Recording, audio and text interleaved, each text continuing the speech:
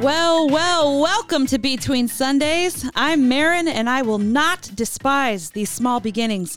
We're back from our weekend of service, and we're trusting that God will accomplish through our small efforts more than we can even dream.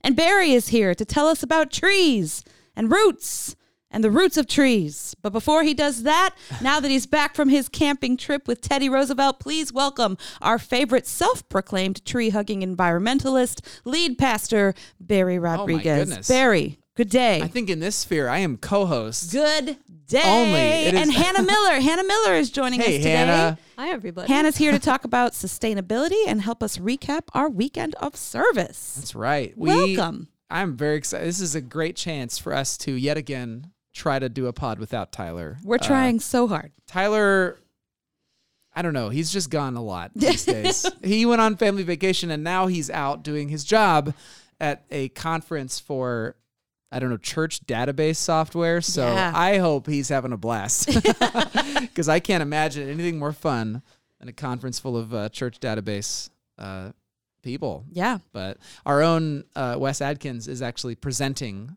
at that conference. So As we speak, right? as we speak right now, as we're recording on Yeah. whatever day this is, it's all blur. But he is representing some of the advances that we've been able to make with this open source software. And so, way to go, Wes. We're proud of you. Woohoo! What a champ. Yeah. All right. So, Hannah, welcome. your It's good to first have time. you. Thank you. So, I'm starstruck. how do we whatever?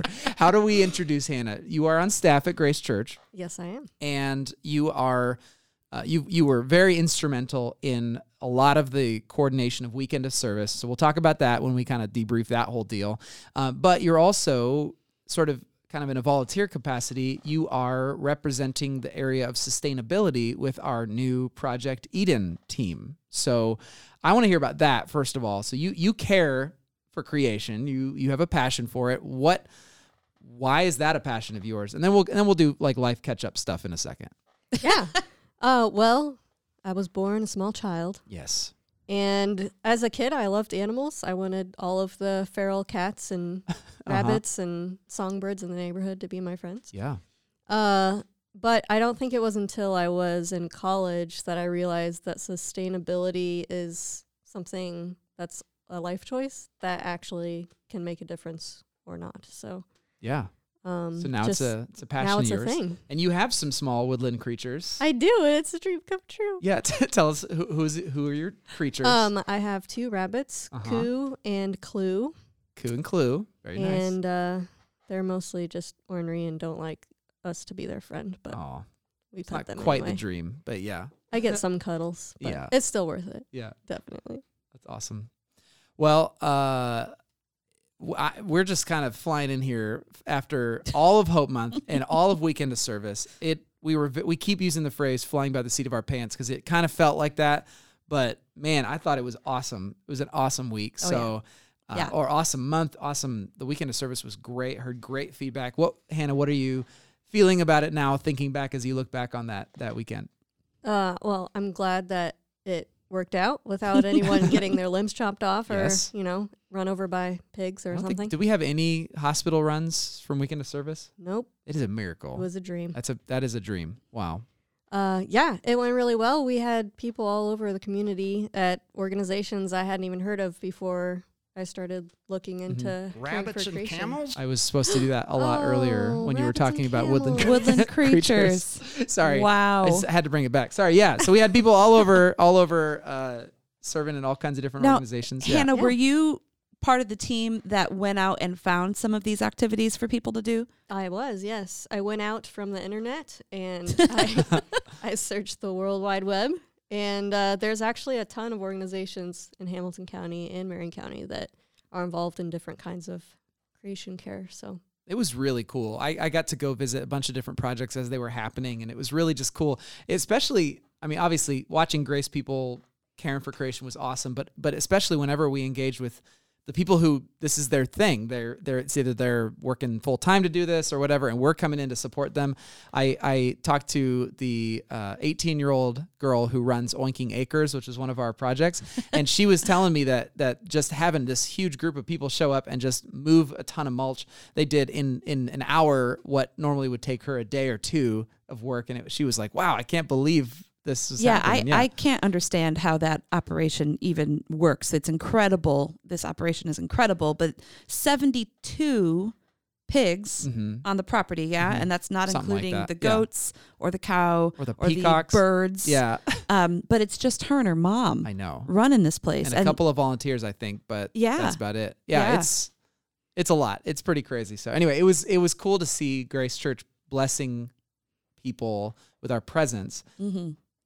Even in simple things like moving mulch and taking out invasive species and stuff like that. So that was really cool. Well I got to go to an organic farm on Sunday, and it was the same thing, just so much work. They were kind of out with the old summer crops and trying to kind of clear the ground for the fall crops that were going in, and it's just so much work, but people just seemed to really be having a very good time doing it. It was cool. Good time. I came home with a kasha. You know what a kasha is? I don't. I What's need that? to. So there were like greenhouse sections of the farmland, but then there was like extensive kind of ground farmland behind the greenhouses, and there was this field of gourds. Oh. And I recognized butternut squash, but I didn't recognize this giant green thing, like almost the size of my arm. Like, it's pretty big.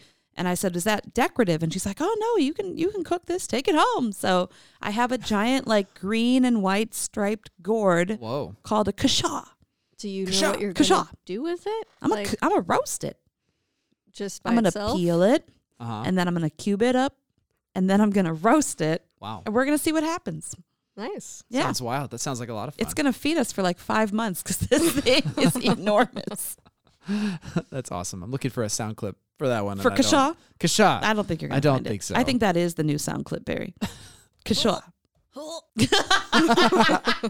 I mean, not ideal, but it's worth it. So, it was really encouraging, and I was excited. Especially, there was a group that came to our property to help with the Indiana House Rabbit Society because the IHRS keeps all of their hay in our barn. That we're like the barn storage location, and part of the job was to have people come and help bag hay that IHRS can then sell and use that as a fundraiser and support all the bunny families. And so we had a big group, and I think it got way bigger than the number of people that are supposed to be there, because there were just people bringing their neighbors and bringing their friends, and it ended up really, really cool. But the thing that was most exciting to me, I was visiting different projects, and I got there right as they were wrapping up.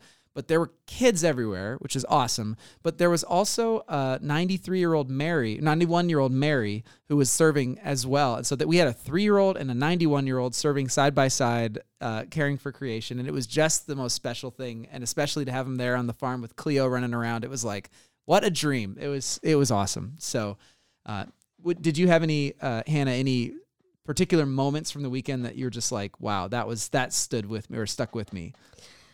I don't know. I spent most of the weekend just walking around to the different projects that were happening at Grace. We had several projects happening on the property to pull out invasives or take care of the organic gardens or add native plants. And then we had a bunch of people inside making rabbit toys, which I need to give you.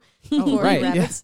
And bug hotels and upcycling, and it was just neat to see how many different things were going on. Yeah. That were all working towards the same goal. So. Yeah. That's really cool. Yeah. Bird houses. Yeah. Yes. Bat houses. Indeed. There was a pretty hard. Nothing. Yeah. Oh, and I meant to say, if you, dear listener, want to try a kasha at the Carmel Farmers Market, what are they called? Farming Engineers is the name of the booth to look for. So bright, like electric fluorescent green T-shirts, Farming Engineers. Cool. Get you a kasha, roasted up. Do it. We're going to start a craze. I know. I really hope this thing is good. Kasha. Yeah. Let's hope it tastes good. Yeah. It was great. And I just want to say thank you to all the Grace people who showed up. And I know so much of it was just fun because people could just hang out together and get to know each other. I saw a whole bunch of new friendships blossoming, and it was just it was great. So thank you guys who showed up and who served. And it's something that was cool, Barry. What? I saw people there both days. Like, it's pretty rare. They came both It's both pretty days? rare to see someone at like a Saturday night service and then have them come back for a Sunday morning service. But there were people that were just so excited about getting out there and serving in this way that they were there both days. So extra special shout out to you. You know who you are. Yeah. Awesome. So how are you guys doing, like, in life? Because I'm going to tell you that I have not really had a wonderful, it has not been a very easy, like, sort of gliding path down from weekend of service, because 2 nights ago, Monday night, was it Monday night? We had a big thunderstorm. Whoa. We might need to back up. Oh, it was Sunday night. It was the night of weekend of service. Sorry, go ahead. But we might need to back up. I'm telling you, we've been doing all of this like creation care, and then what happens? We get struck by lightning. Oh, right. Literally, our church got struck by lightning. We had one of our light poles got hit, and it traveled somehow into the building and hit some sensitive electronics or something like Sparks that. were flying. Sparks were literally flying. Volunteers were diving. It was my crazy. Goodness. Were you there? Were you? Yeah. Well, I was up at the front desk. Yeah. And people will come out saying, "Did you hear we just got struck by lightning?" And then people from upstairs came down. They're like, "Did we just get struck by lightning?" Oh, wow. Yeah, it was during the time that our Wednesday morning food pantry is in operation. So there were plenty of volunteers around. I know that much. Well, here's a fun fact that ties into our next sermon series, all about the 30-year anniversary of Grace. But at the old warehouse, we were struck by lightning as well, and it came right into the building and fried a bunch of computers. And thankfully, nobody was there or hurt. But like, maybe it's just a rite of passage. Each generation has to experience being struck by lightning so that we can move forward into the future with God's blessing or something. I don't know. It's gotta be with the power of the heavens. So speaking of the God of thunder, we had on Sunday night, weekend of service evening, right after trying to like take the day and relax after weekend of service, in my little pocket, my little neck of the woods, and it really seems to be very limited. There was a massive thunderstorm with huge winds, and it just wreaked havoc. My whole neighborhood, trees are down, falling on houses, just absolutely crazy. And on our property, thank the Lord, there was no significant structural damage. Nothing really damaged our house or really any of the barns, but we lost a bunch of branches and trees. I mean, it's going to be weeks and weeks of work to take care of it all. But yeah, we lost this huge catalpa tree, maybe 60 something years old, this old tree that was one of my favorites, and it fell down. And when it happened, it was like 11:30 at night, and Cleo's barking, and Liv and I are like, I had just dozed off, and I woke back up, and we went out into the living room, and it was just, I mean, it was like a train it was like a tornado, we thought, because the wind was so loud. Now all of our like walls of the house and the barns are all plastered with shredded leaves. Like, oh wow, it was they were plastered onto all the walls from this heavy wind. And there are just these catalpa leaves are so huge that like all these other catalpa branches were breaking off and just flying like a sail all over our property. And so, like I said, weeks of work to recover that. Goodness gracious, I'll be out there, but I'll be making firewood for some delightful future fires and a lot of mulch to be used in my garden. Did you see what he just did there? It won't go to waste. That was such like that is you. That is who you are. I would still be grumbling about this giant tree. How am I ever going to get rid of this tree? But he's like, I get to make mulch. I mean, there's going to be mulch. It's how it works. So I can't help it. I'm very, very enthusiastic about life, and I've got to look for the bright side. So. Do you have enough like firepower to take apart a giant catalpa tree? Do you need another chainsaw? I mean, I'll take as many chainsaws as people want to send our way. Hopefully, how also many chainsaws can you use with at operators? A time? I was going to say with operators involved. I don't really know how long it'll take or what it'll involve. Because it looked pretty massive. It's pretty big. So I don't know if I can just kind of hack away at it from different angles or whether I need to get a professional out there to take care of it. But most of the other branches that fell are well within my current nice beefy chainsaw's capabilities. But what I really need is like a small chainsaw, because that thing is so heavy when you're doing all the little branches and stuff. I need like one of those little bitty ones. It's like, you know, like a Dremel tool with like a saw attachment. Sure. Yes. I got a Black & Decker at home. Yeah. Anyway, so that's my next few weeks of free time. Now, didn't your walls of your barn get bent? Like, what do Just you one do of about them. that? I don't know. It's this old rusty part of the barn, and I think we might just be able to shove it back into place and Crazy. I don't know. Kick it back into place and But your permaforest, totally permaculture unscathed. forest? Yeah, it's Fine. fine. Totally fine. No, thankfully, because if one of those trees fell on it, I'd lose many years of work. And now I'm freaking out thinking about that. So now that I'm thinking, I should probably go and take care of take those trees down or something. I rewatched the sermon from 2 weeks ago and was struck at how much you talked about trees and roots and the strength of trees to withstand storms because of the roots. Yeah. And I was like, wow. Ironically enough, or maybe not ironically, but this catalpa did not fall at the roots. The roots are all still in the ground. It fell because the trunk had been hollowed out and rotting for a while. There's a sermon in there. There is a sermon in there. Rotten to the core. It doesn't matter where you put your roots if you're rotten to the core. The heart That's my is big wicked. idea. Who can know it? I'm going to get to work on that. New King James. It's too much power. You should be in this seat so you can have one of these audio. days you'll let me sit in that chair. Anyway, how are you doing? What's new in your life, Maron? I feel like very little is new in my life. However, my daughter is going to get to go on an airplane for the first time in her little life. She's never been on a plane? Never been on a plane. What? We don't really go anywhere, you know? Uh-huh. We're very, very, very busy people who don't get to go anywhere.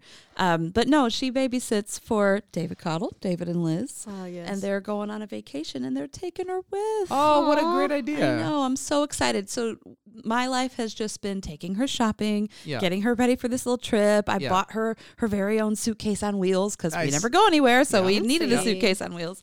And she leaves. When do they leave? Sunday? I think they leave Sunday. Uh-huh. She was packed as of Sunday night, this past Sunday. Ready like to- her bag, her bag is outside of her bedroom door. Uh-huh. And then she told me that she was in the hallway practicing the other day with the suitcase on wheels. That's awesome. Hey, It'll those be so things can be excited for her. tricky. yeah. It's going to be such a great I'm experience. pretty sure she's like equal parts nervous and excited, but I'm just purely excited for her. It's going to be awesome. So That's so good. Jaden is like full of jealousy and bet. all sorts of envy. He has also never been on a plane. He was on a plane. He's too young to remember the time that he went on a plane. And then he was supposed to go to London last year, and then COVID happened. Yeah. So he'll have his chance someday. Yeah, he'll get but up there. It's Desi's time. It's Yeah. her time to shine. So That's awesome. yeah. How about you? What's going what's on going in on the with life you, of Anna Hannah? Miller? Well, Weekend of Service was my life for a little while, so I'm like reevaluating everything I know. Like, what are you even here for now? It's Right. over. Yeah. Exactly. Well, we just mission decided. accomplished. We just decided Weekend of Service 2022 will be in October. So Yes. if you want to get working on that, we've got some work to do. Let's get In the down fall, to that's the only thing that business. can make it better. Yeah, it'll be better. in the Yes, I fall. am looking forward to my most favorite season. It is coming. It is Fall? upon us. Yes. Yeah? What do you like about fall? Mosquitoes go away. Yes. Less sweating. Praise the Lord. Just, it's nicer to be outside, you know? Yeah. Fires and Fire Insects pit. don't have blood in them. Sorry. I'm going to stop anytime. Insects don't have blood That's in what I them. was saying. Insects. It is was. that true? I don't know. I don't either. Are we perpetuating falsehoods, nature falsehoods on our podcast? Doesn't No, it depend It's on the probably insect? not called blood. There's Probably probably, called, like, some science. Ichor or something. Yes. I don't know. Well, Tim will be back in a week. We can ask him. He'll be back from sabbatical. Sorry, did I interrupt you? I did interrupt you. Mosquitoes go Yes, away. with your button mashing. Why fall is your favorite? Fall favorite is it's season? just also nice to my be out. favorite. But I always thought that it was like subconsciously connected to my birthday. Like maybe that's why I love fall. Confession, yes, my birthday's in November. Okay. Oh, I love fall, and my birthday's in March, so I don't think it can't be that. Oh yeah, my birthday's end of September. My anniversary is beginning of October. Like all of the best celebrations are right at the beginning of fall. But I do love it. It's better food. It's better clothes. It's better Oh everything. yeah, I love hiking in fall.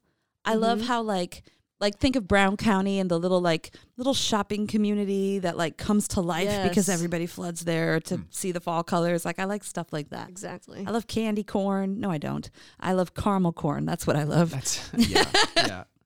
Stuff like that. That's cool. Yeah, I love fall. I'm looking forward to some cooler less humid days and nights and sitting by the fire. I made a big fire pit this year, and I've only had 1 or 2 fires out there, so now I can just really You can have so many fires enjoy now. it. And I'm gonna have so much firewood. All the fires. Yeah.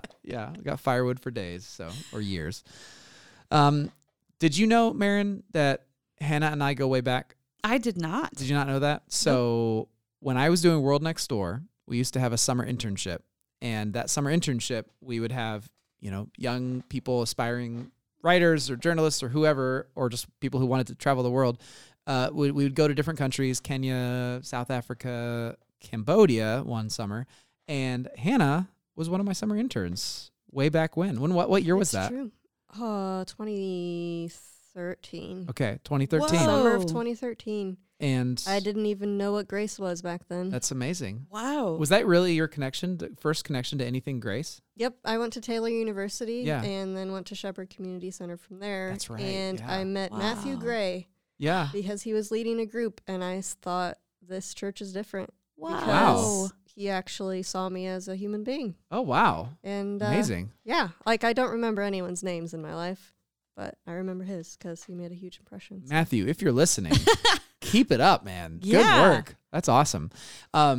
You came to Cambodia as a summer intern, and while you were there, while you were an intern, you got to meet someone who was also very important in your life. Yes, my husband and I are married because of Barry. Yeah, that's right. Oh my His name goodness. is Brad. You're welcome. He does go way back with Grace, but Yeah. He yep, was it's a very- year-long fellow at the time, and so we were all in Cambodia together. Fellow? That's what we called like the year-long intern, basically. He was more worthy to be there than I was. Okay. He was a He was a fellow. jolly good fellow. And- That's Okay. also very accurate. Yeah. Guys, this is all totally news to me. I Yeah, have no yeah. idea. That's So- super cool. So basically, you're welcome, I guess, is the bottom line for being Well- married and Barry gets the credit for the first meeting, but yeah. Tim definitely gets the credit for us getting engaged. So. Yeah. Tim set that up? Oh yeah, in Oh, a very Tim way. yeah. That's Just like- awesome. You love her? Go ask her to marry you. Why are you being dumb? Why are you being dumb? Tim Ayers. That's good. Very Yeah. beautiful. It's So beautiful advice. so we do have some history. We go back. That's cool. So you said that you first discovered like a passion for sustainability in college. Would this have been around the same time then that you were interning with Barry? Yeah, it is kind of all interrelated. When I went to college, I started traveling as well. I was an international studies major, so I basically traveled as much as I could, take advantage of, seize the day. Yeah, do Busy, it. seize the day. Right. When you get there. Yeah. Um, She has a suitcase now, so exactly. She can go anywhere. She's been practicing. Seize it.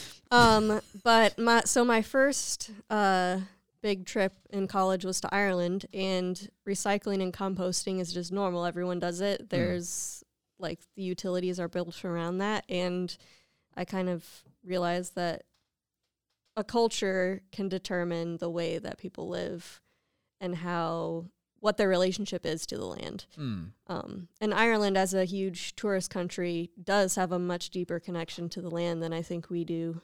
Sure.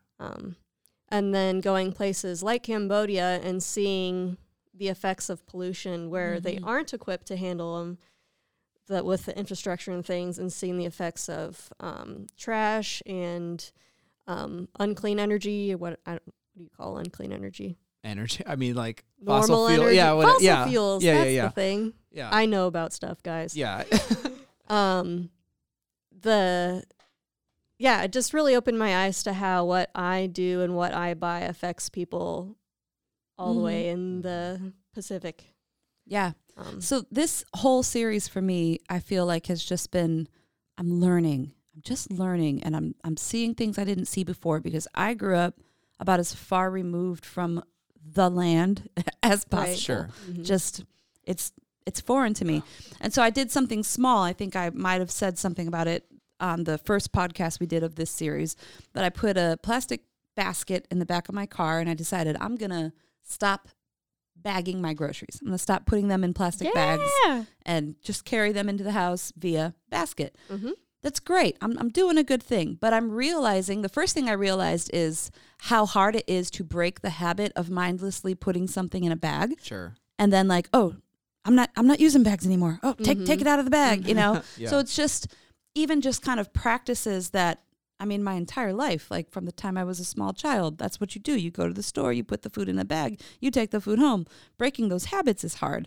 But then I realized we don't really have a system that's very well set up for that. Right. Because I was at Walmart the other day, and I guess they have to look at your receipt for anything that you don't bag. And I was trying to leave the store. No. I was in a hurry to get out of the store. Oh, no. Like we were supposed to meet for dinner and the restaurant closed in a half hour. I was in a rush. And this wonderful man took my receipt and he said, "I'm sorry, I have to itemize at least 3 things in your cart before I can let you go."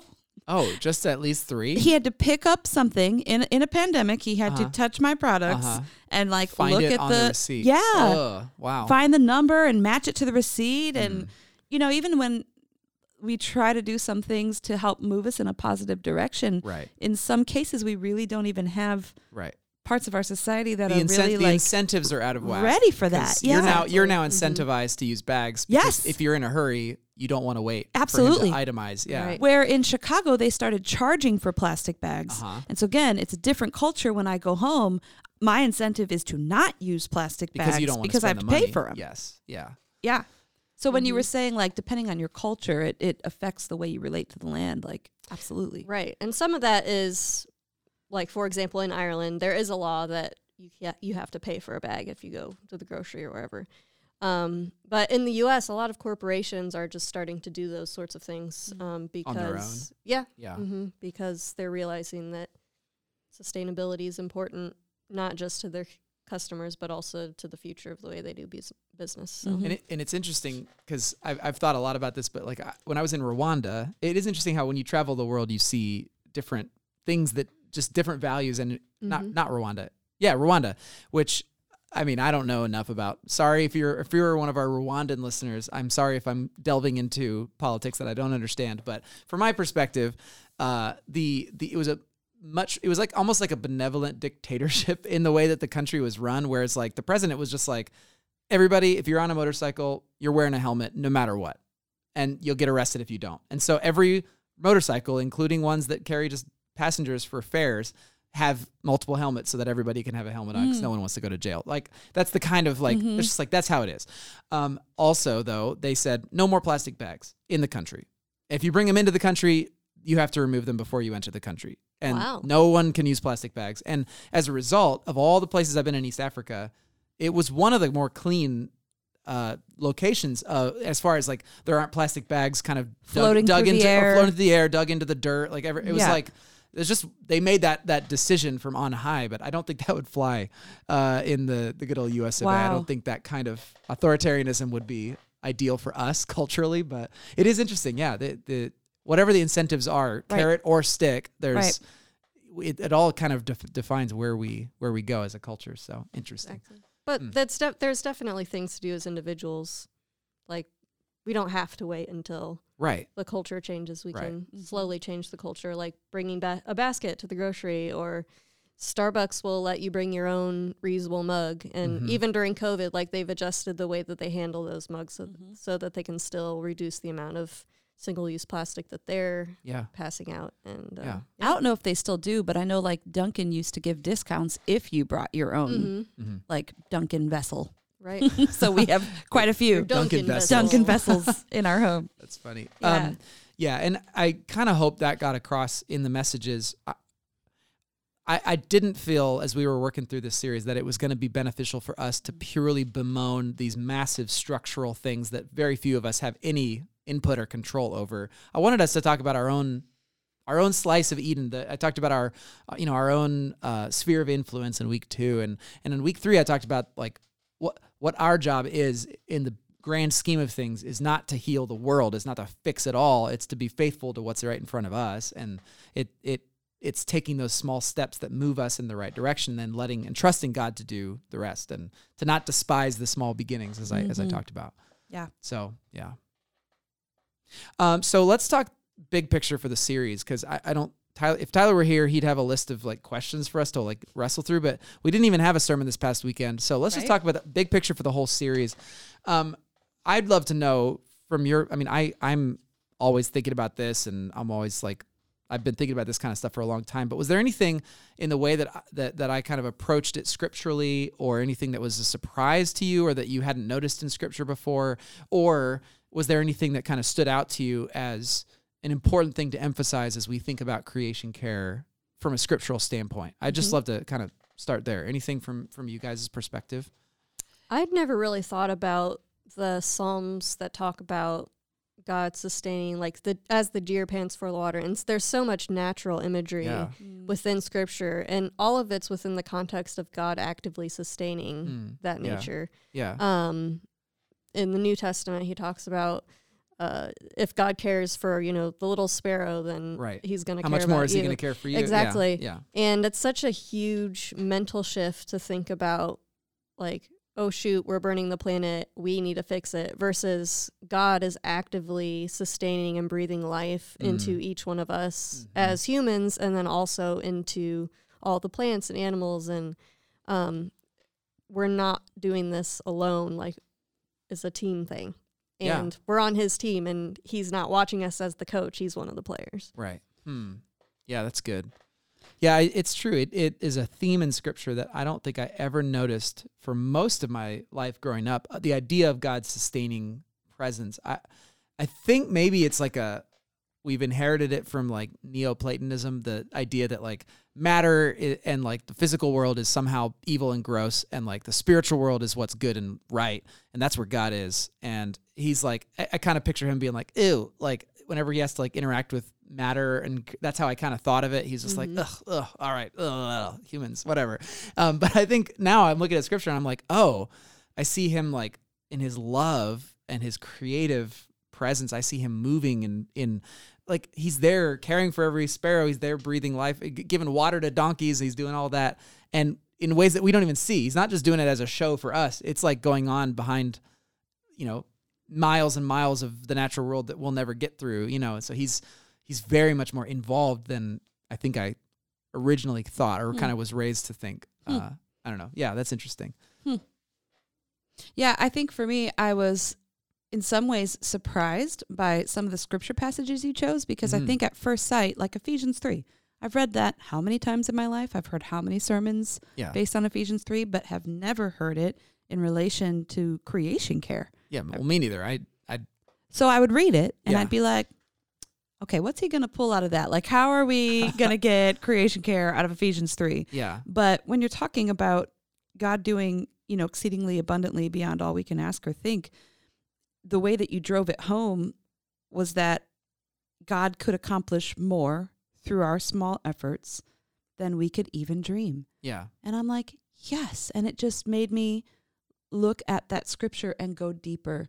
I think for somebody who's been in the church as long as I have, that's the challenge for me, is to not just read a scripture the same way every time, but to let it come to life and speak to me in a new way. And I think, again, all the learning I've done through this series, the scripture has come to life in new ways, refreshing ways. So that was, I think that was an unexpected thing that happened with the series for me.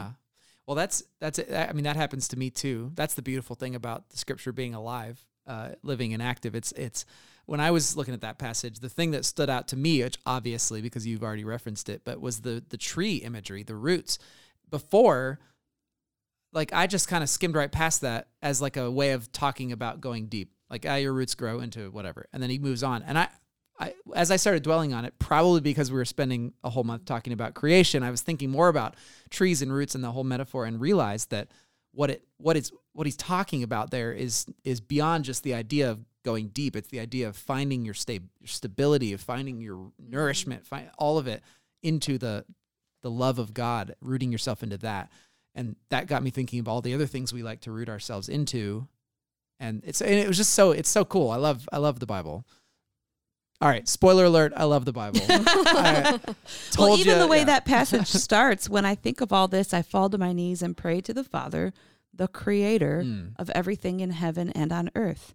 So why wouldn't he have just left it, I pray to the Father? Like, why point out that the Father is creator? Yeah. and then start talking about all of this natural imagery and roots and going deep and things like that. Why would he have chosen to write about it that way? Right. Why is he writing about the love of Jesus in a way that is evocative of nature? Yeah. Although, can I tell you what that literally says? Because it's even crazier. When it's in the NLT, it says the creator of everything on heaven and earth. The literal Greek is the God from whom all families in heaven and on earth take their name. Mm-hmm. And it's like, and commentators are like, okay, if he was just talking about families on earth, it would make sense to that's just another way of saying humanity. But he's talking about all families or something like that in heaven and on earth. And it's like, they're talking about like creation as a whole. It takes its name, its identity from the creator. I didn't have time to get into that, but that's like, I love it. So NLT often does this. It'll just make an interpretive choice and kind of just put it there. But it's even wilder than that to think like. I just got this crazy idea when you were talking about all families in heaven and earth from which we get his name. You ever see God written like G-D and it's like the infinite? The infinite, is that what that's supposed to mean? I think it's what the dash people is will for? put the dash in there so that by not writing the name of God, you're not dishonoring God. Oh, okay. I think that's why people do that. I was just like, I wonder if like we're going to get to heaven and our minds are going to be blown that his name is actually like God, Gaffrin, Rodriguez, Miller, and like every single name ever. And it's like this infinitely long name. That's what the dash. And we all it's just get like a tiny little chunk of it. Whoa, all yeah. families on earth are named. Sorry. Yeah, get out the lava lamp. That's that's crazy. Anyway, yeah. So that's cool. What else? What else stood out to you guys? I think it's worth repeating. I know it was in my message, but I'll just recap sort of what led to my conclusion for the third message. It was really like a wild experience because you know how people say, oh, the Lord brought this passage of scripture to my mind or put this passage on my heart. I have always heard that and thought, so you remembered it. Like, you know, it's like, oh, so you just remembered it. That's what you mean by the Lord placed it on your heart. But I'm cynic no longer because I woke up the other morning, the day that I was going to write my third message, and I had the phrase, as I said in my message, I had the phrase, do not despise small beginnings or these small beginnings in my head. And I'm like, what is that? It's got to be something. I know that's from something. Is that from like a movie? I genuinely thought it was like a Lord of the Rings quote or something because I was like, that's totally like a Gandalf saying, you know, like, not all who wander are lost. Don't despise the small beginnings. I thought, you know, something about hobbits. And so I looked it up and then immediately I was like, oh, it's scripture and it's from Zechariah. And it's this beautiful passage of God encouraging Zechariah, who's discouraged by the very measly progress that they had made in just trying to get back to establishing Jerusalem after the exile. And all they've done is put down the paving stones for the foundation of the temple. They haven't built anything of the temple. The city walls, I believe, are not even erected yet. And he says, don't despise these small beginnings, for the Lord rejoices to see the work begin. And then he says something about Zerubbabel has the plumb line in his hand. And I did not include that in the quote because I was like, I don't want to have to explain Zerubbabel or plumb lines. But it's basically Zerubbabel's the guy who like was kind of responsible for helping to begin the rebuilding of Jerusalem. And so God's like saying like, he's measuring, he's getting it ready.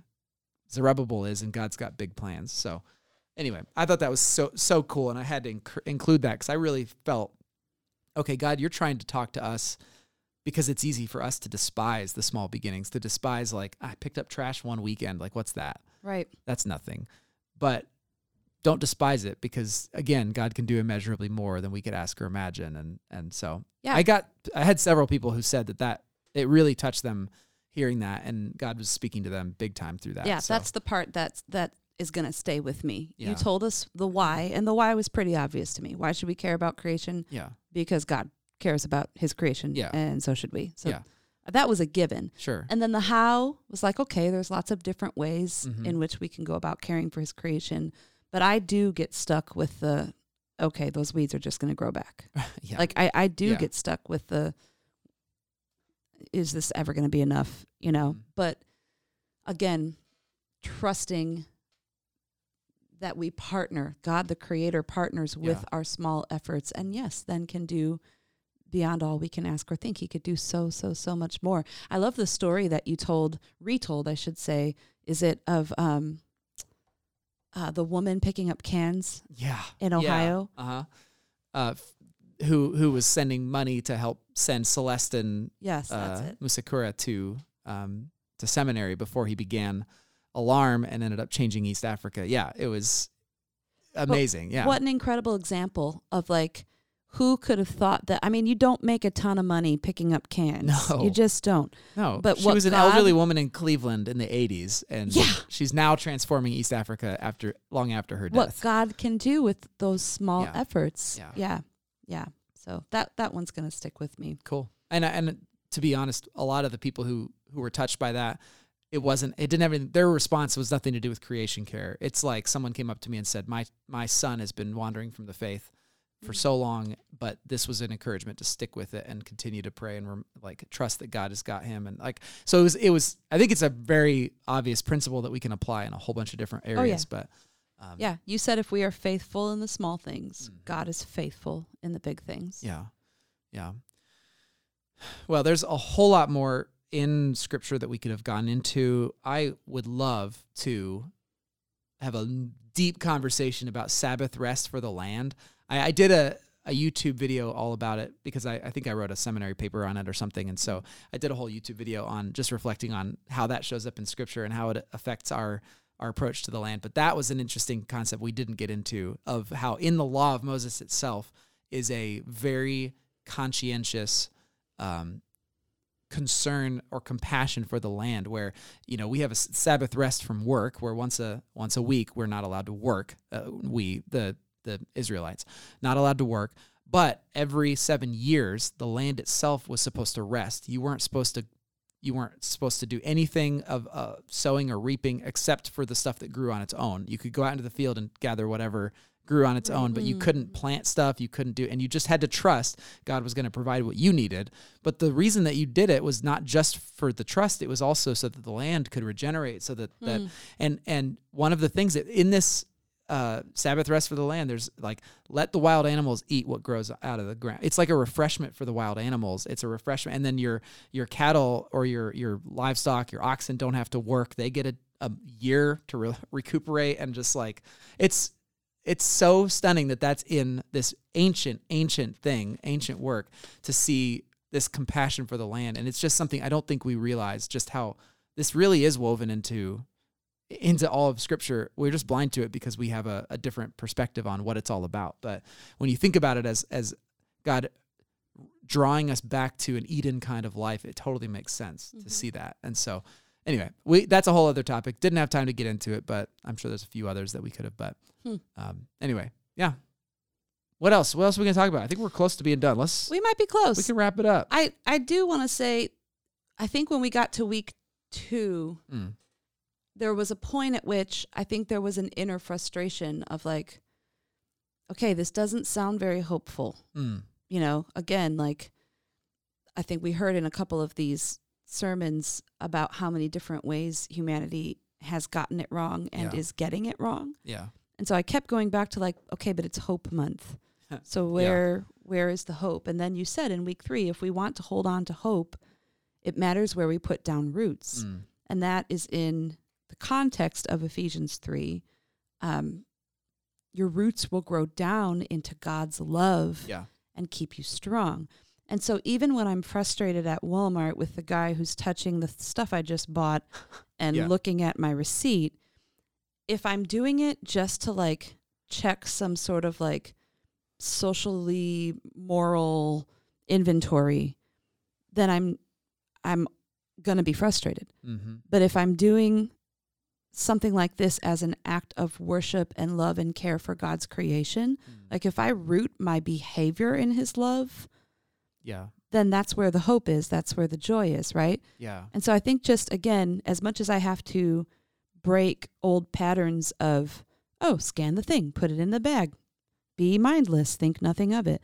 As much as I have to break those habits, I have to form new habits of, no, I'm doing this not because I want my daughter to think I'm woke. I'm doing this because I care for creation, because the Creator created creation and I'm partnering with him to do what I can. small as it may be, Yeah. and then he will bring the increase and do beyond anything I can ask or think. Right.